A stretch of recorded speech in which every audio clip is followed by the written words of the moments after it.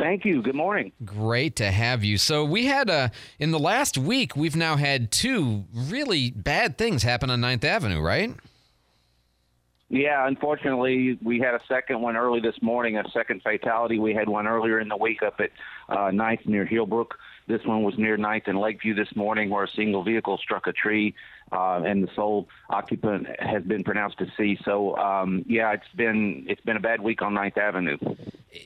And neither of these, I know 9th Avenue, obviously, there's a lot of sort of safety questions about 9th Avenue, but to my way of thinking, though we're concerned about the red lights and the red light running that takes place, for example, at Brand Bayou, also takes place at Fairfield and Davis is one, and I forget. There's a third location that you guys are always talking about. Is it maybe Airport? But neither of these locations is, Hillbrook and Lakeview. I don't think of either of those as being particularly problematic. Are they? No, they're not. One of them near Hillbrook was a head-on collision. We're not sure why the vehicle came into the northbound lane and struck a truck head-on. And then there was a tree there last night that, obviously been there for many years, and we don't know why. And those are questions that sometimes never get answered. Yeah, and I mean, just as you say, sometimes, unfortunately, bad things, terrible things just happen, very sadly. And sometimes we always want an explanation, right? Were they on their phone? Were they speeding? Were they distracted somehow? Were they, inebriated or something like that? And as you and I know, sometimes things happen. That's just, unfortunately, that's driving life. You guys had a very scary thing happen. It wound up being a joint operation because it happened in the city and then it went into the county. What took place at the gas station with this truck? Well, it was the Circle K at Aiden Garden, and a man pulled his pickup truck up to the store and went inside to pick something up, and he turned around and saw another individual jump in his truck that was left running and unsecure with a gun inside. And he ran back out to the truck and tried to grab onto it. He was dragged across the parking lot a little ways before he was eventually able to jump into the bed of the truck. And as soon as he did that, the person that stole the truck saw his gun in the cab of the truck, used it, turned around and started shooting at the owner of the truck with his own gun. While that was going on, a uninvolved vehicle was struck on Garden Street. Fortunately, there were no injuries there, but the truck continued westbound on Garden Street, and as soon as it approached Pace, the driver started shooting at the victim again with his own gun. He still did not hit him, fortunately, and then traveled north on Pace. He eventually made a left turn onto Jackson, which is westbound, and I believe it was Shoemaker when he was able to jump out of the truck while, again, this man was firing shots at him with his own gun. He was able to run away. And then the Escambia County Sheriff's Department deputies spotted this vehicle. They attempted to stop it. It ran from them, and they eventually were able to get that vehicle stopped a short distance later and make an arrest. Wow. Good Lord. I mean, I knew the story in the sort of the bare 30,000 foot view, but I didn't know all of that, like all the multiple different times of the engagement. And that's a long drive. I mean, that's not just 20 seconds worth of driving. That's a long distance to be in the bed of a truck with a guy in the front with your gun shooting at you repeatedly again. And my goodness. Well, thank God he wasn't hurt. And, thank goodness you apprehended the guy. Sounds like TJ Hooker. Sorry. It does, sorry. Like Indiana Jones is going to get out his whip and throw it around the front and go into the truck and everything. It's like, good Lord. So you said something kind of interesting on Channel 3. You made the comment that, yes, it's horrible what happened to this pickup truck owner, but none of it would have happened had he secured his vehicle, took the keys out of it, locked the door. Even if you're going inside of the convenience store for 2 minutes, you need to shut that vehicle off because it's the law, and you need to secure that vehicle, especially when you have a loaded weapon inside.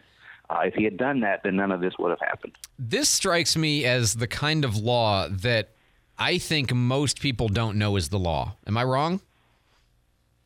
No, you're not wrong. A lot of people don't understand that you can leave the keys in it with it turned off, and that's against the law. You can't do that. So, and a lot of insurance companies are not going to cover that vehicle if it's stolen because you did leave it running. So, there's multiple reasons not to do it. Mainly, it's unsafe. So, again, key note for that. Is that something that, because I know you guys in the sheriff's agency, you guys always are doing, information campaigns, right? And, one of the big information campaigns over the last, as long as I've lived here really, has been lock your doors, keep it yours, right? crucial information, particularly don't leave guns in cars. I mean, in this case, it was a car in the ignition running with the gun. I mean, it was like all the wrong things in a public place around other people. It was all the wrong things.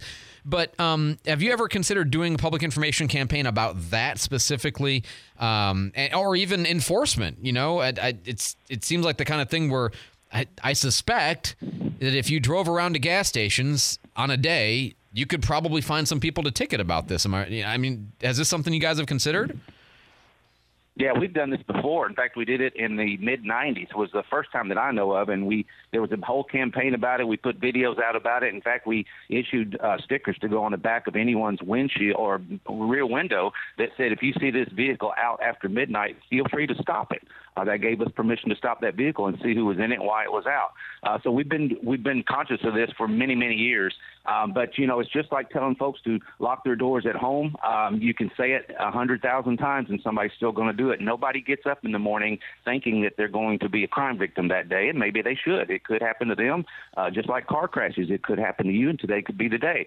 And the way to avoid that as best you can is to be careful and to think about things and to not be careless. And by the way, I'm a fan of those rear view or rear window stickers. I had one of those when we lived in Arizona, and I thought that was a very good program to deter car theft. So there was an incident down south in Florida this morning that was pretty awful. You had somebody got murdered, and then when the television crew showed up to cover the crime scene, I think both, one cameraman and one reporter, but I know the reporter for sure, also wound up getting murdered by this person. And I think there was another person involved in this as sort of an ongoing repeated crime scene. But pretty awful events, obviously very horrible events. But it's a reminder that, you know, journalists, especially television journalists, are out covering crime scenes or just covering stories in general. That can be unsafe. One of the things I appreciate about you is you have always offered very proactively that if we ever need accompaniment to go cover an event, you'll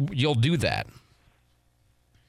Yeah, you know, you've got to think about it this way. You and the members of the media are part of this community. You're community members, and we offer to go with members of the community to assure the peace every single day. And that extends to the members of the media as well. If they're ever covering a story to where they feel uncomfortable or unsafe, we can go to that scene with them and make sure everything is okay. I hate what happened in Orlando. You had a 9-year-old girl shot. Her mother's in the hospital. The reporter was killed, and the photographer is in critical condition. And this was a case where the killer returned to the scene of a crime, and it's not very often you see that with homicides, but I investigated arsons for several years, and an arsonist will almost always come back to the scene of a crime, of the fire. So that was unusual, but the point here is, if to the media, if any of you ever feel uncomfortable, give us a call, and we'll send an officer with you. I know, appreciate that, and our other folks do as well. Just on the arson thing, I assume that's because arson is basically categorized as a sex crime because it's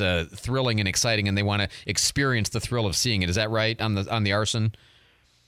Absolutely, that's 100% right. You know, they want to see the trucks come in. They want to see what they did. They want to see the damage they caused, and for some reason or another, it comes back to a sexual thing in nature. So, yeah, you're right about that. Yeah, that's what I had thought I had heard, and so I appreciate the insight. And Candy's blown away; she had not heard that before. No, so, I watch like CSI all the time. I've never heard that. That's wild. It's a pretty weird world out there sometimes. Mike, we like to end on a cop myth or a did you know. You have anything for us this week?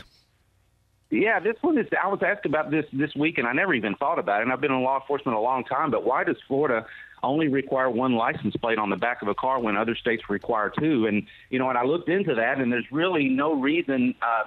Back 1918 to 1922, 1918 they were required in Florida. In 1922 they got rid of the requirement to have both. So it was mainly to have them on the front and back of cars is for law enforcement to be able to identify the car easier. But nowadays, these license plate readers are popping up all over the country. If we need to find a vehicle, a lot of times we can do it that way, and that reader is going to read both directions, which will get that back tag. So, and it's going to cost you a little bit more in states to register your car that require two tags. So we're fortunate here in Florida that we don't have them. Yeah, I've lived in both states, and I like being able to put my own plate on the front. It's just kind of a fun thing. Mike Wood, he is a public information officer for the Pensacola Police Department. Great information this morning, as always, Mike. We'll talk to you again next week, sir. Thank you. Take care. 7:50 here on News Radio 92.3. If you are around my Okay, so if you're around my age, somewhere between like probably 40 to 60 is where this is pretty common. You might notice that your parents are starting to decline a little bit.